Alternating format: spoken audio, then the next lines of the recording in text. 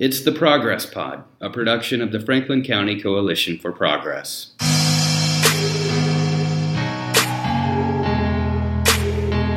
I'm Jeremy Cade, going solo today. Pete should be back for our next show. Here in South Central Pennsylvania, we're surrounded by bountiful country with acre upon acre of apples, peaches, cherries, apricots, and more.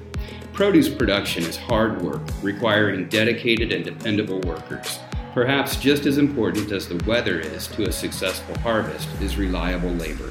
In the United States, that has come to be migrant workers from Mexico and Central America. For decades, these workers have come to harvest the produce that ends up on our grocery store shelves, returning home to their families when the work is done.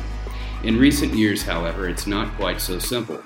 Work visa restrictions, along with the challenges and dangers of crossing the southern border, have caused many workers to either return home and not come back or take up permanent residence in the United States, in many cases separated from their families and living in the shadows, so to speak. In Franklin, Adams, and Cumberland counties, the group Fruit Belt Farm Worker Christian Ministry has taken up the cause of reaching out to these workers as supporters and advocates. On today's show, we're going to meet Rod Runyon, Director of FFCM, who will be presenting at the Coyle Free Library in downtown Chambersburg on Monday, February 25th at 6 p.m. Thanks for being on the podcast, Rod. You're welcome. So tell us more about the Fruit Belt Farm Workers Christian Ministry and what led you to be a part of the group. Okay, originally it was founded here in Franklin County, in Chambersburg, by Reverend Ray Kaufman. He and several other people noticed that Cumberland, Franklin, and Adams County, all three had large migrant populations coming in for the harvest, as you'd said. And these people would go out and visit in some of the migrant camps. But what they found was churches were going to visit in the camps, but there were 2 or 3 or 4 churches could show up at the same day in the same camp. And it was just like a duplication of efforts that didn't need to be done. So they got together and formed a coalition that founded Fruit Belt as kind of a overseer of churches, trying to help churches to meet the needs of the workers, but without overwhelming them with a bunch of people showing up at once. Right. So we try to encourage churches to contact us when they want to go visit. And we have what we call our Friend to Camp program that tries to coordinate churches visiting in the migrant camps. Okay. That's just one of our programs, but that has evolved over the years, and the whole ministry has evolved over the years. It was founded in 1989. I joined in 1990 when my wife and I returned. Well, we'd been in South America 2 years. We were about 9 months in Southern California, and in the fall of 1990, we became chaplains and translators with Fruit Belt Farm Worker Christian Ministry. Okay. After that, I pastored a Spanish church in Gettysburg for 7 years, from 93 to 2000. We worked as translators for the Migrant Health Department at their clinic in Gettysburg, and we worked for Gettysburg Hospital as translators for several years, while we continued working with Fruit Belt, because at that time, most of the work that we did was in the fall during the picking season. From about the middle of August until the end of October, basically. That's the basic season. So it has come to be a year-round pretty much, because there are workers that stay here doing pruning and, other things that need to be done. I don't know if you've ever done any farm work, but it doesn't matter the time of the year, whether it's time to plant or what. There's always work to be done. Right. So there are workers that are here year-round. Okay. Plus, we have a number of packing houses in the 3 counties that they put fruit in cold storage and then pack it and ship it all year round. So there are workers, foreign workers here for that also. Okay. How do you think we got to where we are today, where we rely so heavily on migrant farm workers? Actually, that started back after the Second World War. Mm-hmm. Prior to that, families basically picked their own. There weren't any big orchards like we have now. The families they really were family farms. Yeah, and they would have friends and people they knew come out and help pick. Yeah. After the Second World War, the men that came back didn't want to work in the orchards anymore. Well, some did, but the majority didn't. And that's when the true migrant workers began, and they were usually African American coming out of Florida or South, the U.S. South. That lasted, I don't know, I'd say sometime in the 60s, and that's when Hispanic, primarily Mexican work. No, before that was Puerto Rican workers, because they could get here without any restrictions. They're U.S. citizens. Right. But then they too, as economy changed, they got better jobs and were no longer felt they needed to do that kind of work. And that's when Mexicans started to come in and assume those jobs. And that's been the majority of the workers here since sometime in the mid to late 70s and into the 80s. It's been primarily Mexican workers. Now it's starting to switch. There's a lot more workers from other countries in Latin America here. And not too many. I've seen a few from Eastern European countries, but very few, and they usually don't stay working very long. They may work 1 or 2 seasons, but then they go to something else. Okay. And the workers who came during that time, well, frankly, I don't know how to say it. Most of them were undocumented. Yeah. Borders were a lot more porous. Right. And in spite of the rhetoric about how bad migrant, and another thing I should say, the politically correct term has changed over the last couple of years. It's now migratory workers, because the term migrant, the way it's been used, has taken on a bad connotation. Okay.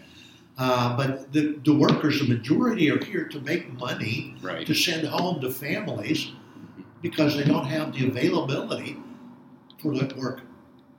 Right. Matter of fact, back a few years ago, before the wall discussion all came up, there was talk about building a fence. And I talked to a number of workers back then that said, hey, if they would let me go home every year and come back, I'll build a fence and not charge. Right.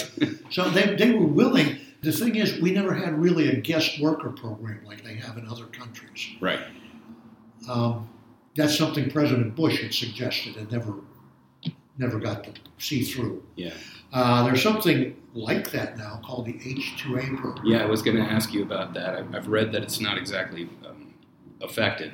Well, a lot of workers or growers are going to it now. Okay. Primarily, especially since the raids that have been happening over the last 3-4 years, the immigration raids. And that's in that program, growers have to request permission from Department of Labor to hire workers from another country. And then they contact a contractor in that other country who actually finds the workers. The grower will then pay for their visas and whatever paperwork they have, pay transportation here and back. And they're contracted for a specific amount of time. 9 months is the maximum. Okay. So that system works for these farmers? Well, it does. Problem is, it's expensive. My last understanding is it's $1,000 or more per worker for the grower to get somebody here, and that number may be wrong. That's. Yeah. Okay. I had read that there were issues with scheduling, like they can't necessarily get the workers here when they need them the most if they go through this program. Well, sometimes it depends on how early they go and they apply, and so it can be an issue. Yeah. But it's better than having a crew working and immigration come in and arrest them all. Rule, yeah. So then you're stuck with nobody. Right. And the workers would still rather be able to go back home and return here year after year. Well, and that's, like what I was saying is that a lot of them have chosen not to return home because it is so difficult to get back. Yeah. So now they're separated from their families. And I know guys have been here 15, 16, 17 years without having been home to see their families. Yeah. I knew one guy that left Mexico the day his wife had their first child and didn't see that child till she was 18. Wow.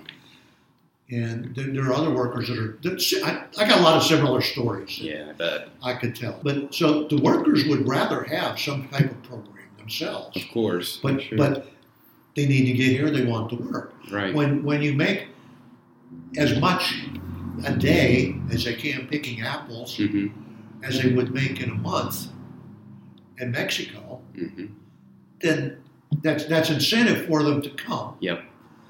And right or wrong, and we have never accepted government money or grants or anything, because we want to work with the people, whether they're legal or illegal, and to us it doesn't really matter. They're human. They're people. Right. So we want to show them the love of Christ, the love of Jesus, to see that we care. And we've in the past we've had some lawyers helping work with us that helped with immigration issues, and we've taken people different places to Philadelphia to fill out paperwork and all that kind of stuff. But the workers would rather have a cards to come.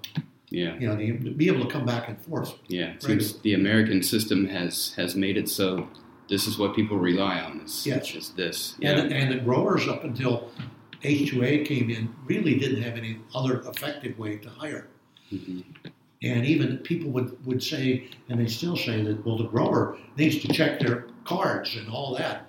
But when I first year we planted our church in Gettysburg in 1993, we had 5 guys. I got a call from a grocery store owner, Mexican store owner in Artsville in Adams County, who said, hey, I've got 5 guys from Michoacan in Mexico here that have been here about a week, and I can't afford to feed them any longer. Can you help them find work? They had come from Mexico. They were all related from the same town, back in the boonies in Michoacan, which is a state that borders Guatemala. And somebody had come to their village, said for a certain amount of money, I will take however many of you people can find the money and to the United States and get you work and give you all your papers. Okay?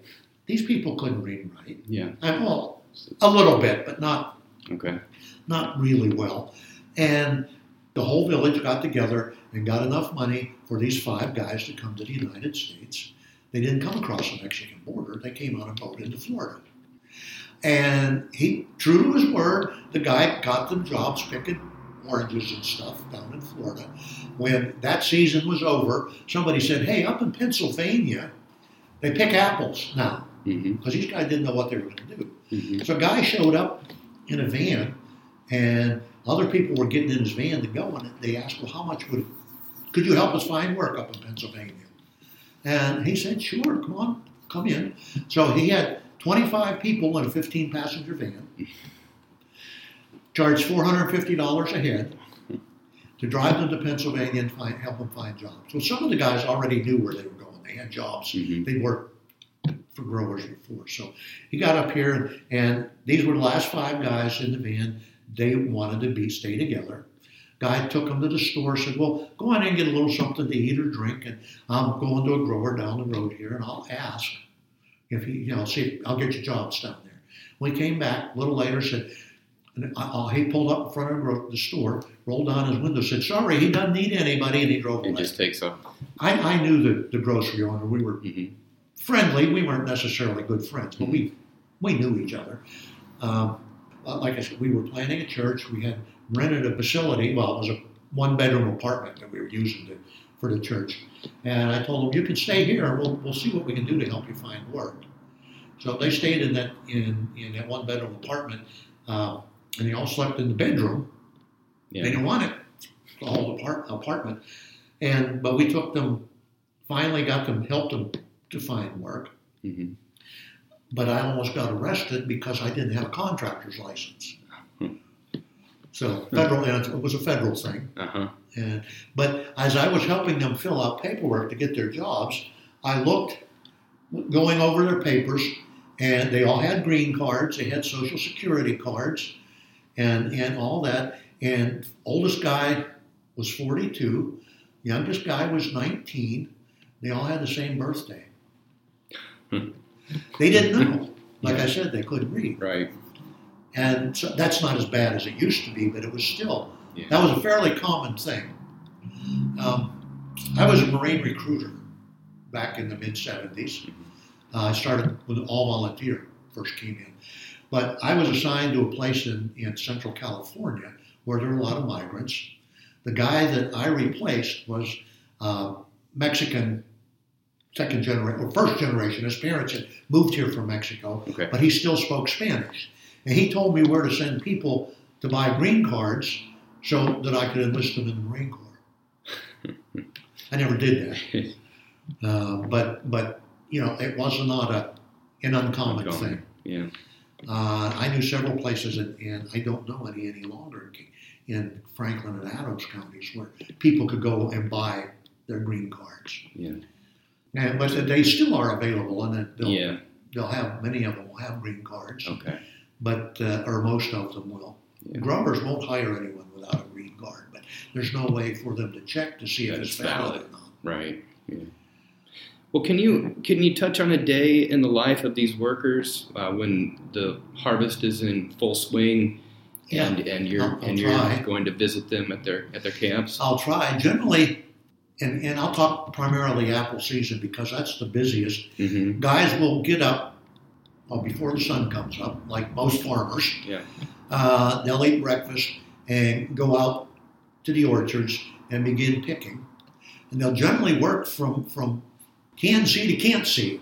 Yeah. Till they can't see any longer. Right. And again, depending on the grower, they all get a lunchtime. Mm-hmm. Some growers allow a little longer, and the guys go back to their, to where they're living to eat. Most of the workers take lunches with them and eat, sitting there in the orchards. Mm-hmm. And there's different kinds of trees now. It used to be the trees were a lot taller than they are now, and workers would be climbing up and down ladders and using what they call costals. It's like a bag bucket combination that they load the apples in. Get almost a bushel of apples in each one. They would climb the ladder, load it up, come back down and empty it into a bin. Uh-huh. Bins, well, there's two types now because of different production requirements of different plants. There's wooden bins that are generally 25 bushels and plastic ones that are generally 23 bushels. Mm-hmm. And the workers get a piecework rate during that. They call it they're working by contract. They get piecework rate, usually paid by the bin, Okay. depending on the size of the bin. Some growers break it down into bushels. How many bushels they pick, but the majority it's by the bin. Worker can make say $150 or so a day. It varies. If it's raining, usually the growers won't allow them to work because of possibility of falling off ladders. Mm-hmm.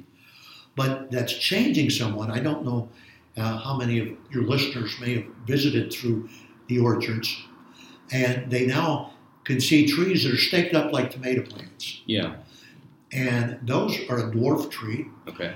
that won't grow very tall and usually can be picked without ladders. Is that the purpose of And growing them that's that the way? purpose of growing like that. Okay. It doesn't take, it's not as labor intensive, Mm-hmm. but they can plant them closer together.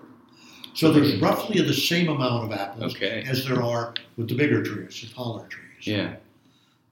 But it takes less workers because they don't have to climb and move the ladders. Okay. But the guys are out and they're back home.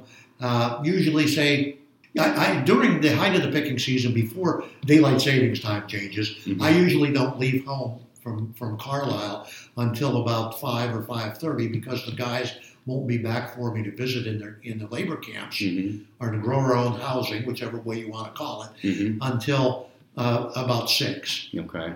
And so what are you doing when you go visit the camps? To talk to people. Uh-huh. Find out if they have any needs, anything we can help with. Yeah. We take people, our ministry, we have volunteers who will drive people to doctors and dentist appointments and different kinds of things. Find out if there's any of that coming up. And you have different churches that will come in and serve meals and Well, that's things like part that? of the Friend of Camp program. Oh, okay. That we do that. The guys generally cook for themselves. Okay. We also offer sweatshirts and blankets that, the guys that have never been here before don't realize, well, to them it's cold, but they don't realize how cold it'll be to them, so they don't have the clothing they necessarily need. Yeah, I guess, they're working in the fall, and you never know what it's going to be. It's getting cooler and cooler. So we offer the sweatshirts and blankets, and all those items are donated to us by churches. Okay. We had a board meeting last evening, and one of my responsibilities I've got to go through now and figure out how much in-kind donations we get like that, sweatshirts and blankets, and we have something we call a health kit, which was originally like a salesman's foot in the door. Okay. Yeah. When we first started, people didn't know who we were. Right. I see these Americans come pound on the door, and they wonder what's going on. Yeah. Matter of fact, the first time I went into a camp, I didn't realize it, but I wore a hat that was the same as the Border Patrol hats. Uh-huh. And I heard doors slamming and people going out, saw people going out windows, and they thought I was immigration. But the health kits are to say, hey, originally we've got a gift for you. We're not here to get anything. These are presents from churches. Right. And we still offer those every year. They have a towel, soap, washcloth, shaving stuff, toothpaste, toothbrush, and they might not have themselves yet. If they just got here, they haven't been able to go purchase those things because they don't bring much with them when they travel up. Yeah. Do you see a lot of the same guys year after year, or how does it change? It used to be a lot of the same guys, and they were traveling from the same areas. There used to be a route up the East Coast and coming up through the Midwest from Texas, and even across the country from California. There were 3 basic. With work all the way. Work all the way. And every 2.5 months, they would be changing jobs and moving a little farther. Okay. And the work is still basically the same, but things have gotten mixed up for a lot of different reasons. And, there still are, the East Coast stream is still pretty much there, but the others are we still get a few, but they're not as solid as they used to be. Yeah. I wonder about your interactions with the farmers. What are their thoughts on the migrant labor that they depend so heavily on? What do they say needs to happen to make this a workable, legal system? What's the best thing that could happen for them? Well, a program that would guarantee them work are similar to the H-2A program, but maybe not so expensive. Yeah. Because you think they're the ones that know best what needs to be done, but they're also reluctant to speak, I guess, because there are a few that aren't. Okay, that's good. The Hollabaugh brothers in Mendersville that's a fairly large orchard. Brad, I don't remember how old he is now, but about my age, so he's late 60s, early 70s now, but he has been he's visited Congress, testified before Congress, and is writing information all the time about suggestions from growers and that he sends to different places. It has to be so frustrating. It seems we've taken leaps backward in the last couple of years instead of going the direction we need to be going. How can people, if people want to help your organization, how can they reach out to you? Well, one of the first things they can do is give us money. Yeah. We're a faith-based mission, which means that if we don't have money, we don't exist. Yeah. My wife and I have been working as faith-based missionaries since 1986. So sometimes things have been pretty tight. Sometimes they've been pretty good. But that's one of the things we need is money. Another thing is our Friendly Camp program. We have 100 plus camps in the counties we work in. But last year, I think we only had 8 churches visiting any of the camps. And it's amazing how much friendship can be built up and how much understanding can come out of those visits. Yeah, given the amount of churches we have in this area, I think we should have more than 8 on board. Yeah, we should. that means we would have to get more money to put on more staff. Because right now it's just my wife and I as the only permanent staff on it. Now we have volunteer translators and chaplains that work with us in the fall. We have our board, which is all volunteers. Some of them have been with Fruit Belt since the beginning also, since 1989. And some are new. But we have a lot of different people and have had over the years as board members who are still looking. If somebody would like to come alongside and become a board member, we're always looking for board members. Right now we have 8, and we're set up in our bylaws to have 12. Okay. And it would be nice to be able to spread some of the things we do among that. Yeah. Well, your website is fruitbelt-farmworker.org. So if anybody out there listening is willing to get involved, they can contact us. Yeah. We're always looking for volunteers to help out with different things. And you guys do important work. I mean, I was looking over your website and some articles that have been written on your organization, and you guys really are kind of like a family for these people for the time that they're here. So, and that's important. Another thing, I was looking at your website. You had an essay on there that I thought was great, Welcoming the Stranger essay by Allie McGraw. You told me you had written that, and I would encourage anyone listening to go to your website and find that essay and read that over. Yeah, and Allie is actually grew up in the orchard. She's known workers from when she was little. Yeah, tells that story. Yeah. Okay, well, I appreciate the work that you do, and I'm glad that you were able to make it into town here to talk with us on the podcast. And we'll look forward to hearing you at the library, Coil Free Library, on Monday at 6 o'clock. Thanks a lot. Thank you very much. You're welcome. And you can find the Progress Pod online at progresspod.org and send us an email to progresspod@gmail.com. Thanks for listening.